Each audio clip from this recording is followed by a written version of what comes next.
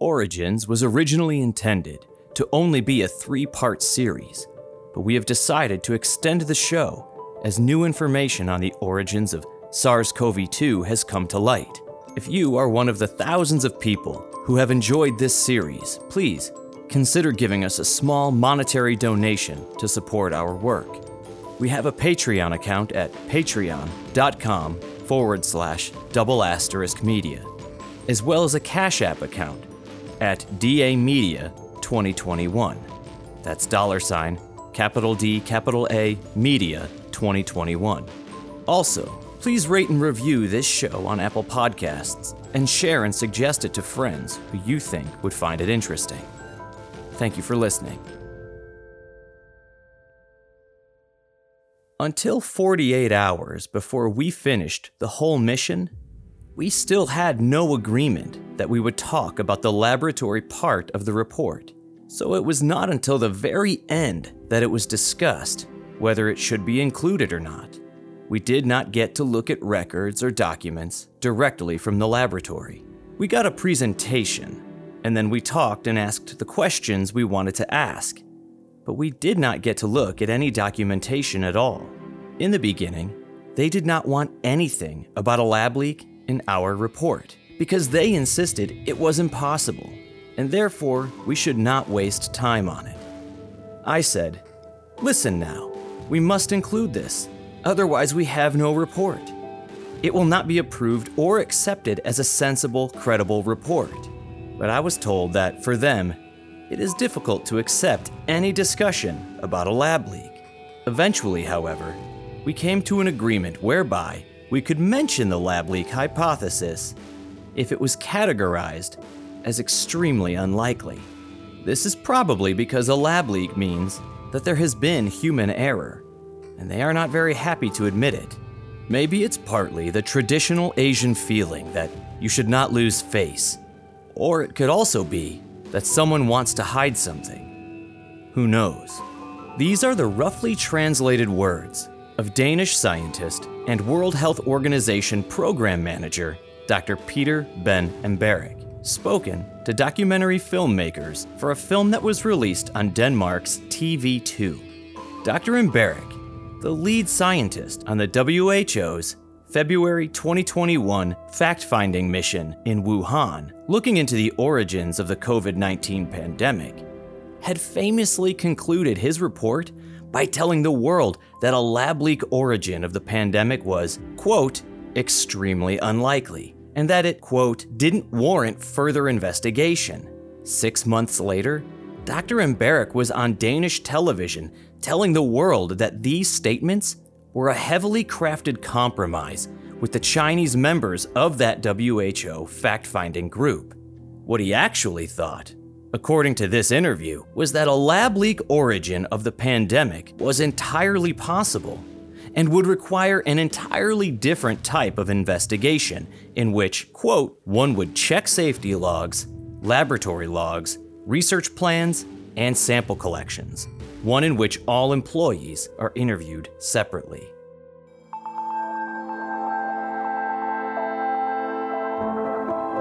In China, the city of Wuhan is still on lockdown, with Americans trapped inside as the number of worldwide cases in Italy has surged by 919 in a single day. That is more than doubling. Scientist Tulio de Oliveira discovered the new variant after observing a dramatic is acting as an accelerant to conspiracy theories.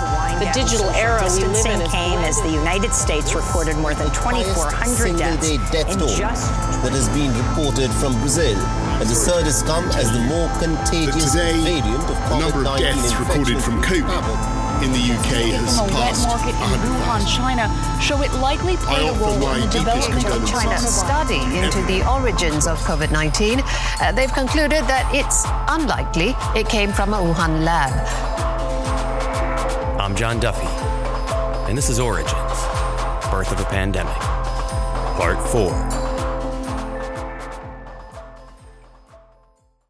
The WHO wanted to investigate the labs in Wuhan. Beijing has refused to give access or to cooperate or to offer raw data. Now, WHO scientists who went to Wuhan are speaking out. One of the investigators has now revealed how Chinese officials pressured the team to drop the lab leak hypothesis. On July 15th, 2021, the WHO suggested further research into the pandemic's origins in Wuhan that would include audits of Chinese labs.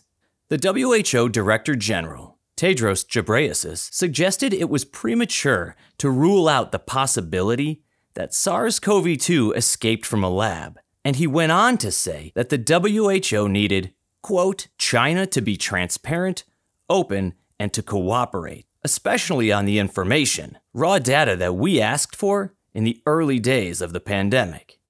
A flat-out rejection from Beijing. Authorities in China ruled out a WHO plan to examine if COVID-19 leaked from a lab, suggesting the theory itself is flawed.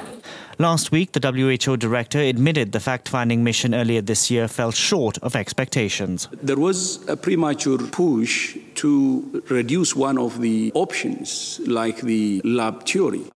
China's deputy head of their National Health Commission, Zheng Yixing, rebuffed the idea, saying, quote, in some aspects, the WHO's plan for the next phase of investigation of the coronavirus origin doesn't respect common sense, and it's against science. It's impossible for us to accept such a plan. The reason why the investigation of the WHO didn't go very far is because basically every virologist has a conflict of interest. This is Dr. Jonathan Latham again. And they've also been protected by journal editors, heads of the scientific associations, by various luminaries who have participated in virology. There's a close-knit group of people who really have a very intense conflict of interest.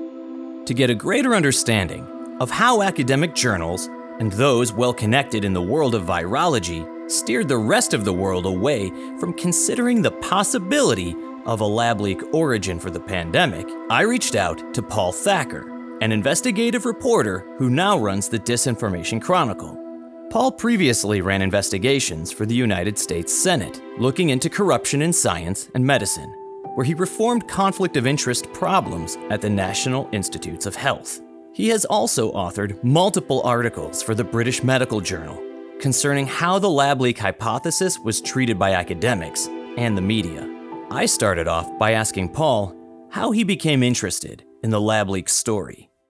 I ran across a couple different stories that either stated or implied that if you said that the virus could have come out of a lab, well, then you're a conspiracy theorist. And I was like, well, that's weird. Like, this is September of 2020, and I was like, well, that's weird. Like, it could have come from a lab. I don't know. Like, I hadn't read anything about it. And so I would go and just, like, I posted a couple, stories about this on Facebook and got these immediate negative responses from science writers. Now, so, like, I'm in this kind of world where a lot of my friends, like, work at, these, big magazines and science journals and stuff. And I would get these kind of snarky responses from these people. And that really, disturbed me. That got me interested in looking into the issue even more. And then I started reading the emails that came out from US Right to Know, which exposed the entire orchestrated fashion by which Peter Daszak had placed that commentary in The Lancet to divert attention from the fact that the pandemic could have started from a lab leak. That statement was one of the many issues that helped to set the tone that if you said it came from a lab, that you're a conspiracy theorist. The statement in the Lancet journal that Paul is referring to was published on March 7th, 2020. It was titled, Statement in Support of the Scientists, Public Health Professionals, and Medical Professionals of China Combating COVID-19. Gilles Demanouf mentioned it in part 1 of this series, saying it sent his own hackles up when it didn't look like science. Now, at the time, I didn't understand who Peter Daszak was or what EcoHealth Alliance was. I started piecing it together. I was like, well, who is this guy? What does he do? Where does his money come from? I ran a long question and answer for the Disinformation Chronicle with Alina Chan. And she was the one who explained this to me initially. And honestly, I didn't believe her, like some of the details she was explaining to me about what the Lancet had done. For instance, that they hid the financial ties between some of the signatories and EcoHealth Alliance. In fact, according to the Telegraph, all but one scientist who signed on to the Lancet statement was in some way linked to the lab in Wuhan, its Chinese researchers, their colleagues, or their funders. And what they had done, instead of saying like one individual was like the vice president of whatever at the EcoHealth Alliance, they had used his academic affiliation instead. And the reason why it's important to understand this is because Peter Daszak and the EcoHealth Alliance obviously have a financial conflict of interest in dissuading people from looking at the lab, because that lab is funded by Peter Daszak. And so of course he doesn't want people to think that there's a problem at the very lab that he is funding. It then came out in November that Peter Daszak had orchestrated that statement, right? That came out in the emails. This was then broadly ignored by the science writing community. I was working on a piece for the BMJ, and I contacted Richard Horton, who's the editor-in-chief of The Lancet, asking about this. He never responded to our request from the BMJ, but they did then make changes to the conflict of interest statements of the people who signed that letter. And Peter Daszak's conflict of interest statement now is about as long as a Russian novel.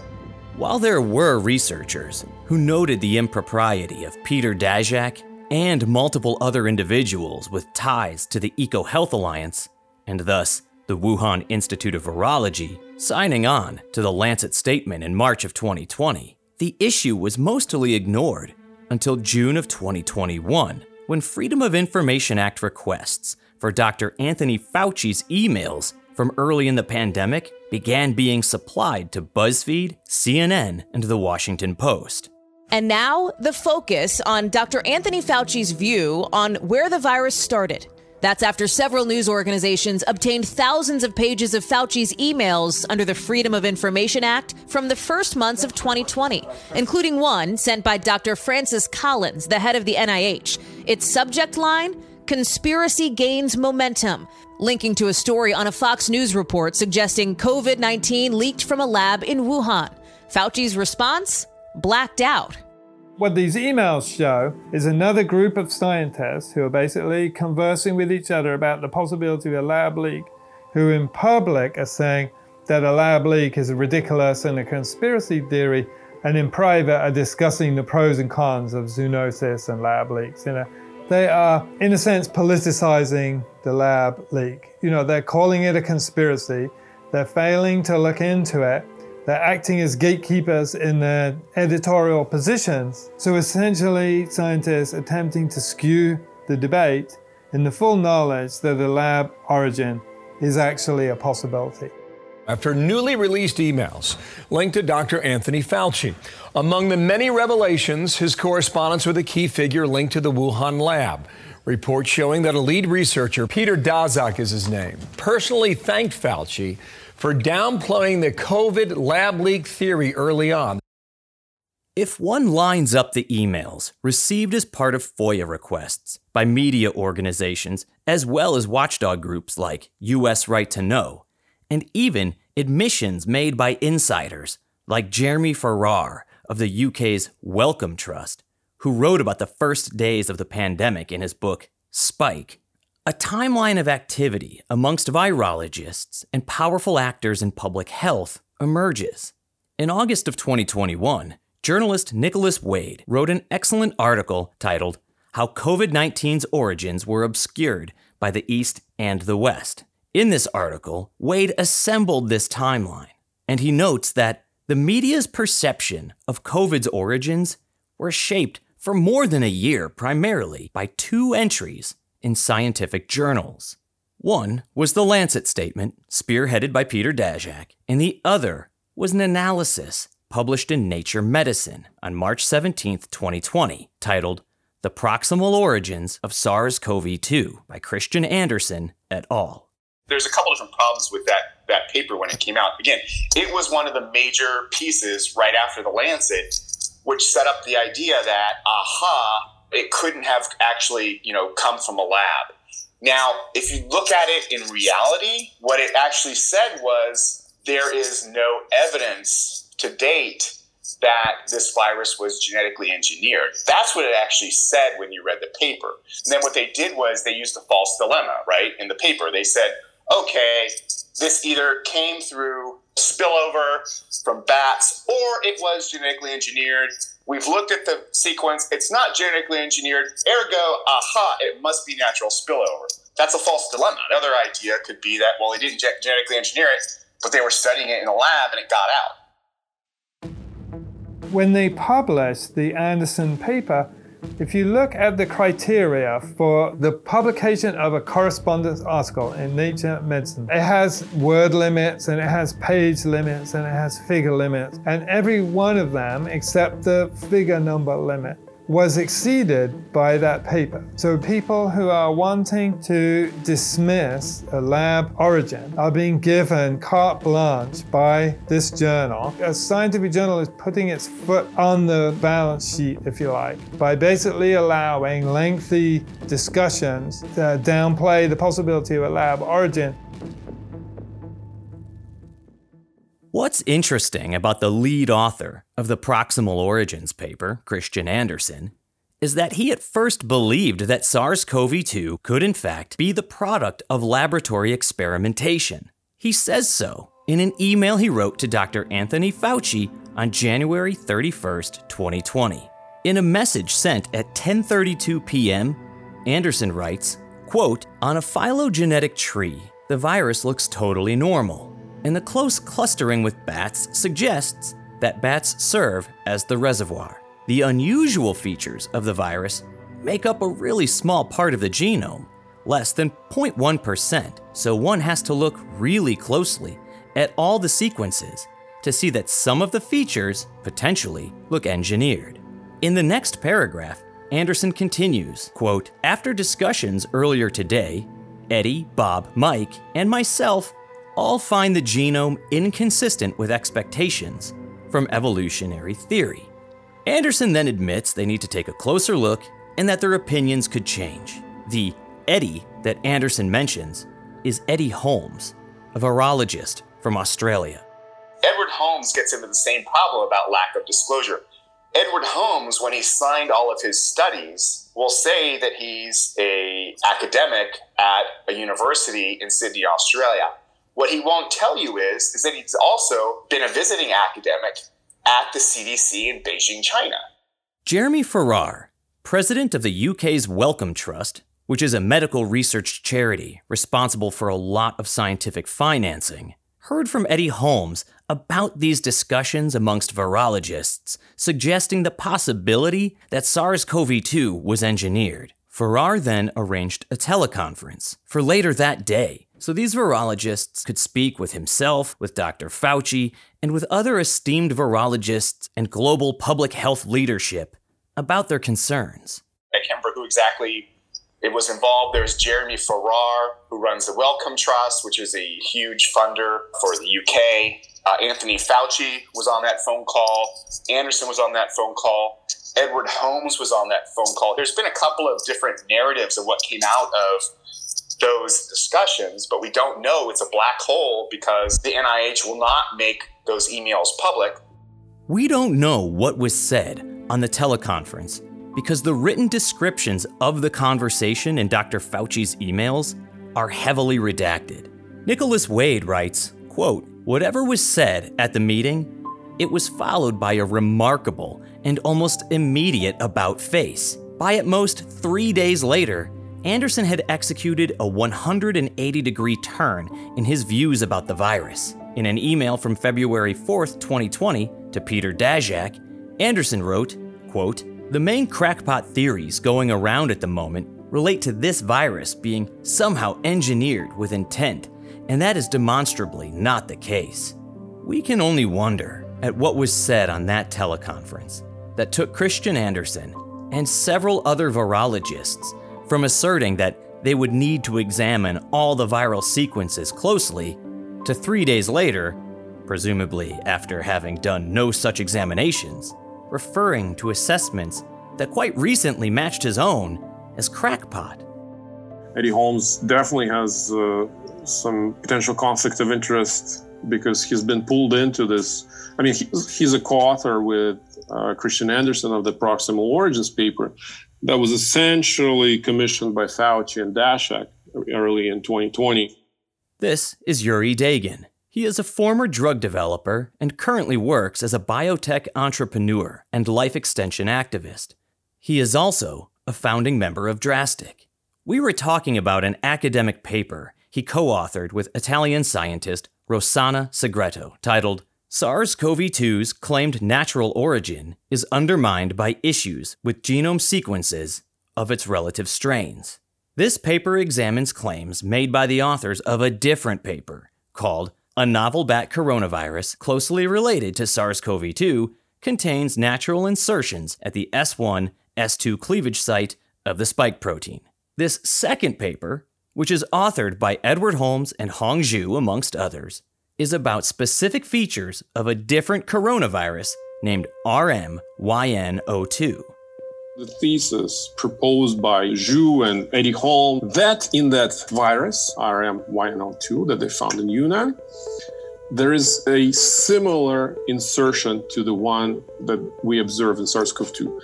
This is about to get technical, so hang in there. Holmes and Zhu say that the insertion witnessed in SARS-CoV-2 isn't odd because we see a similar insertion in RMYN02. But before we dive into that, let's hear Yuri explain just what an insertion is. So usually when things mutate, how they mutate is that they get these letters that code for amino acids. These letters get replaced. So it's not like something novel appears in the genome, but it's that whatever exists in the spot where this letter is, that letter is changed. So I don't know, from a C to a G, for example.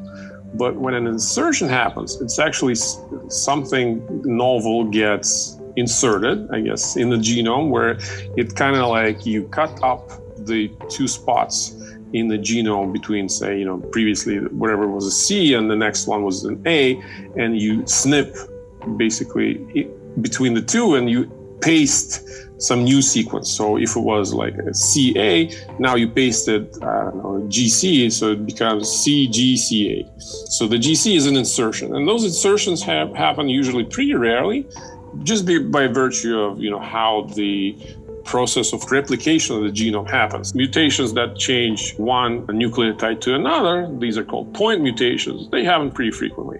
Also, there are deletions. Deletions are the opposite of insertions. When something, the copying apparatus can, for example, slip a little bit and skip over some of the nucleotides when it's copying, and this will create a deletion in the copy of the genome. Usually when insertions happen, it's duplication of what's already in there, in the original genome that the apparatus is copying. So like what happens during copying is you have like a template strand, whatever you're trying to copy, and the copying machine just goes along this template and copies everything that's in it in the new strand that it's creating. Well, sometimes the template can kind of slip backwards, and the copying apparatus just keeps copying again whatever it already copied, and this creates an insertion, like a duplication of something that already existed. So back to Yuri and Rossana's breakdown of the claim made by Eddie Holmes and Hong Zhu that the insertion found in SARS-CoV-2 should not be surprising. Basically, in SARS-CoV-2, we observed this insertion that has created the furin cleavage site, and in this RMYN02 virus, Holmes and others and Zhu claim that they observed the PAA, which they claim is an insertion in the junction between S1 and S2, which they think makes it much more plausible that the insertion that we observed in SARS-CoV-2 could have had a natural origin. Basically, they're saying, look, it's not so rare to see insertions in this spot. Look at this virus. Look at RMYN02. It has this PAA insertion. Well, when we actually analyze the genome of RMYN02 and compare it to its nearest relatives, we observe that it's absolutely not an insertion.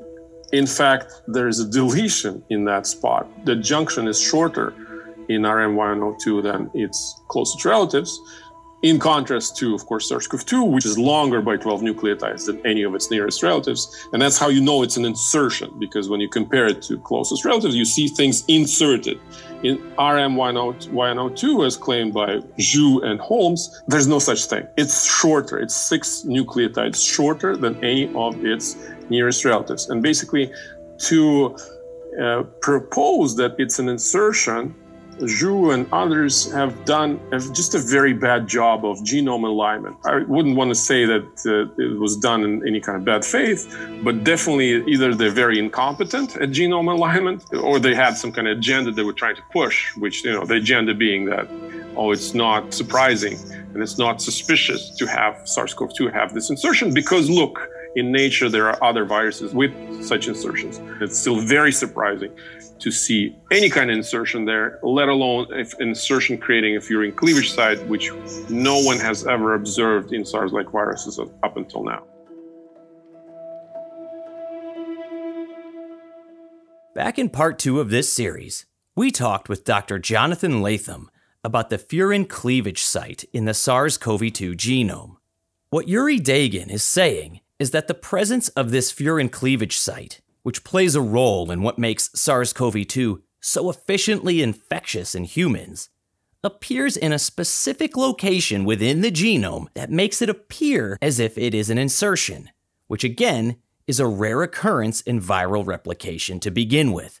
And it also is not found in any other SARS-like coronaviruses. This furin cleavage site, along with other components of the SARS-CoV-2 virus, had both Yuri and Rossana Segreto interested in writing a paper about what stood out to them as interesting regarding the virus's genomic features. We published this paper in Bioassays. I think it came out in November. Yeah, we highlighted things that we were particularly concerned with, like the furin cleavage site in SARS-CoV-2, which is very unusual, very uncharacteristic of SARS-like coronaviruses. In fact, in SARS-CoV-2, this is the only SARS-like coronavirus out of the hundreds known SARS-like coronaviruses that has a furin cleavage site at all. Other coronaviruses in this clade, the sarbecoviruses, they do not have a furin cleavage site there. But not only that, the way it has been introduced to the SARS-CoV-2 genome via this 12 nucleotide long insertion, that was also very suspicious. It's not just the insertion itself, it's the codons that are used in the insertion. Codons coding for arginines that are the CGG codons that are the most frequent used in humans, but the least frequently used in bats or in bat coronaviruses. And also receptor binding domain. I mean, we weren't the first ones to point this out. I think Nikolai Petrovsky was the first to point out that for some reason, the receptor binding domain of this virus prefers human receptor, like the most.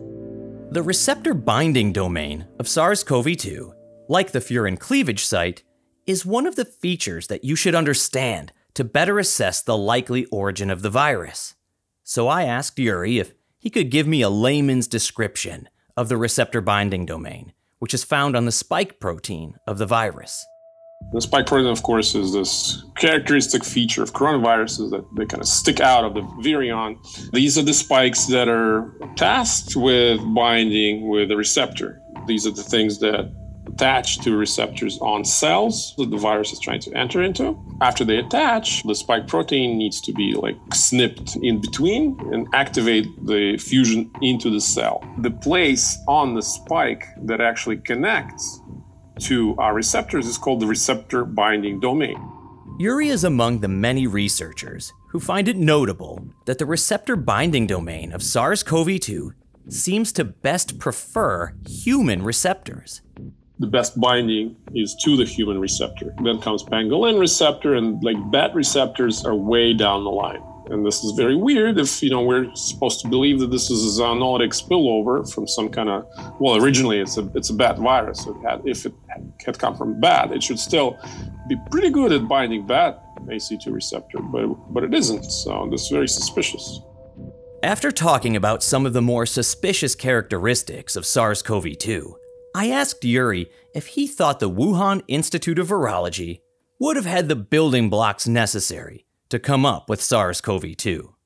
Hell yeah. I mean, it's not even building blocks. I mean, that's really not how biology is done in a lab. You just take a natural virus and you can passage it in animals and animal cells and cell cultures, and it will be unrecognizable from the original strain. Like, it can accumulate hundreds or even thousands of mutations. It's not like you're building block by block. You're just taking something found in nature and you're throwing it into animals or lab cultures and just repeatedly passaging it, and that'll create a very different virus, which will adapt naturally to whatever you want it to adapt to. Like, you put it in humanized mice, it will adapt to human receptor. And whatever we observe with even RATG13 is highly consistent with this virus having been passaged in humanized animals, humanized mice, for example, because RATG13 actually also does not bind to bat receptors, but prefers rodent ACE2 receptors, like mice or rat ACE2 receptors, and then the next one is human. So this is really weird. Like, if this is a bat virus, it should really prefer a bat receptor the best, not human or rodent receptors. And it's highly plausible that this is what SARS-CoV-2 is as well. Just, a parallel strain coming from the same ancestor as RATG13, but just being passaged differently in different animals, or maybe using a little bit of genetic engineering as well. You splice in this little fragment of the furin cleavage site. For the lab leak hypothesis, there's a million things that we can find that can conclusively prove that they had this virus in their laboratory, from either, like it popping up in some metagenomic data sets that they've published before the outbreak. Maybe we'll narrow down and see, oh, wait, this is it. Or, whistleblowers coming forward and saying, yep, I know for a fact that this actually was something the lab was working on. Or, lab records showing that they were ordering genetic fragments for example, inserting the furin cleavage site. I mean, there's just so many things that we could find out.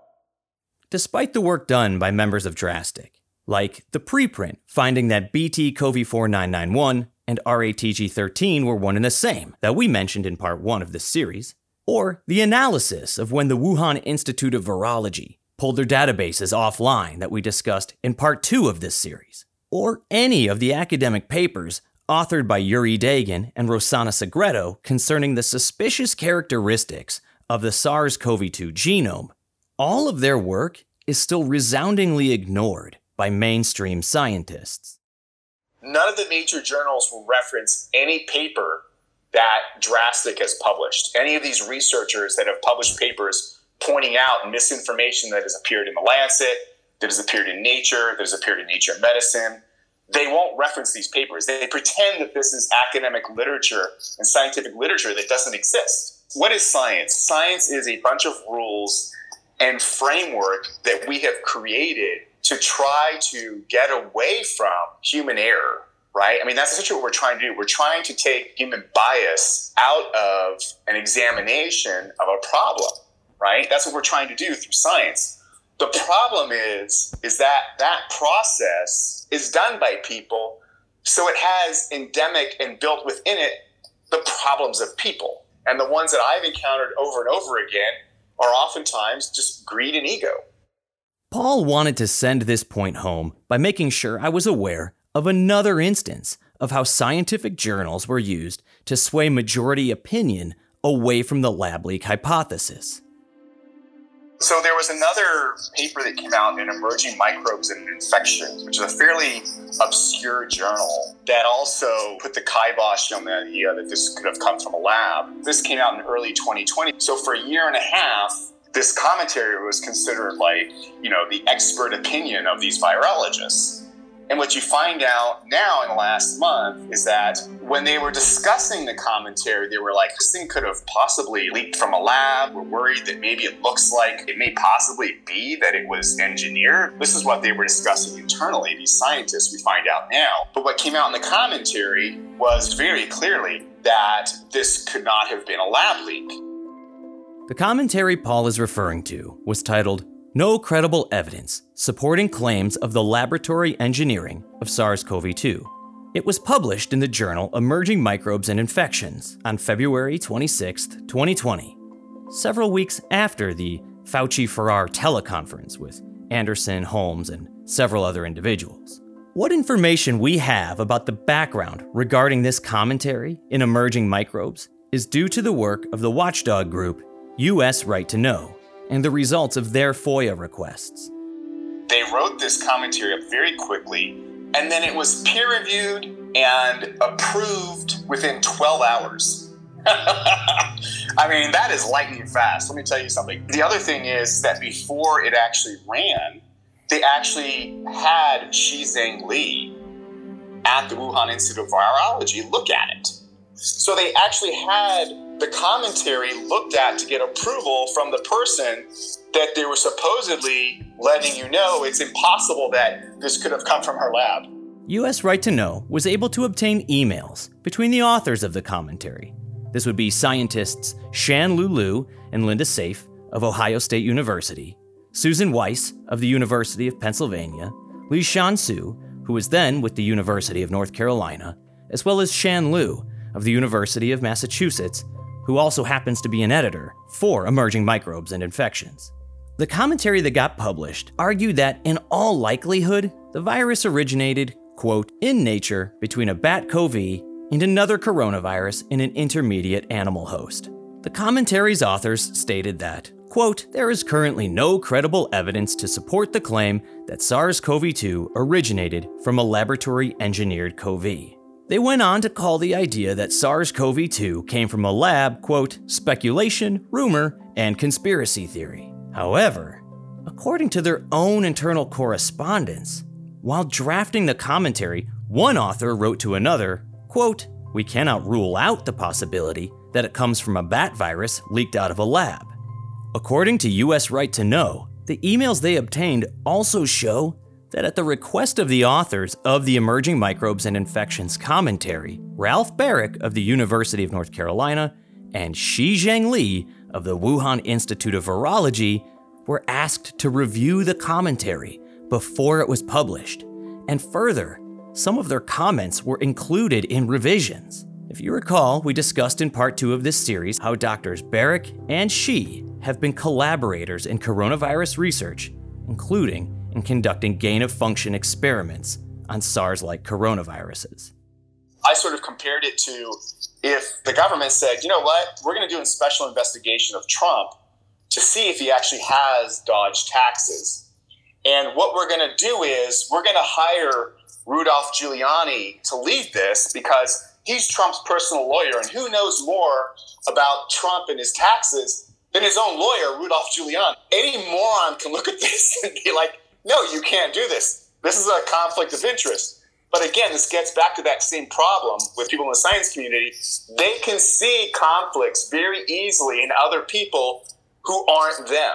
They engage in seedy behavior that if they saw it in politicians or in police officers or in Wall Street bankers, they would find appalling. But the same behavior they don't find appalling within their own group. Looking at the mystery of where SARS-CoV-2 came from, it is easy to see elements such as the curious placement of the furin cleavage site in the virus's genome, or the affinity of its receptor binding domain for human ACE2 receptors, as potential evidence of a lab origin. It then may seem like a natural leap to suggest that we need brilliant microbiologists and virologists to solve the puzzle once and for all. Paul Thacker, for one, doesn't really agree. It's not a science question. That's a complete misnomer. Tobacco was one of the biggest scientific conspiracies in the history of the United States. Who figured it out? Was it scientists? No, it was the lawyers. The only scientists involved in helping to uncover the corruption and the disinformation in tobacco was a small group led by Stan Glantz. Science did not uncover the conspiracy of tobacco. Science was complicit in the conspiracy of tobacco. And there's a broader context to this, which is anyone involved in this type of research where you're being paid to go out and collect these viruses that you think might cause a pandemic and then go back and study them and then do various techniques that would increase either their transmissibility or their lethality to sort of try and predict, like, okay, how might this virus in the future change, become more deadly to humans? If you're doing that kind of research, and then it comes out that that kind of research actually caused the pandemic, I mean, you don't want anyone to know that that's how it happened, because it's not just if it happened in your lab. If it happened in any lab that this was going on, that turns off the spigots of finances that go into funding this type of research. So every researcher in this field has a financial interest in diverting attention away from the fact that the research, which is trying to stop a pandemic from happening, may have actually caused a pandemic. Paul points out that so many scientists working in the field have a conflict of interest when it comes to investigating the origins of SARS-CoV-2. But what about scientists who aren't working in the field, or at least not in the conventional sense? Join us for part 5 of Origins: Birth of a Pandemic. Origins was written, reported, and edited by me, John Duffy. Our producer was Ray Novoselsky. Field audio recording by Kristen Turo. Original score by Zachary Walter. Origins is made without sponsors and is paid for by listeners like you. If you can, please make a donation to our Patreon account at patreon.com/double*media, or simply donate via Cash App at DA Media 2021. Also, please rate and review this show on Apple Podcasts and share and suggest it to friends who you think would find it interesting. Thank you for listening.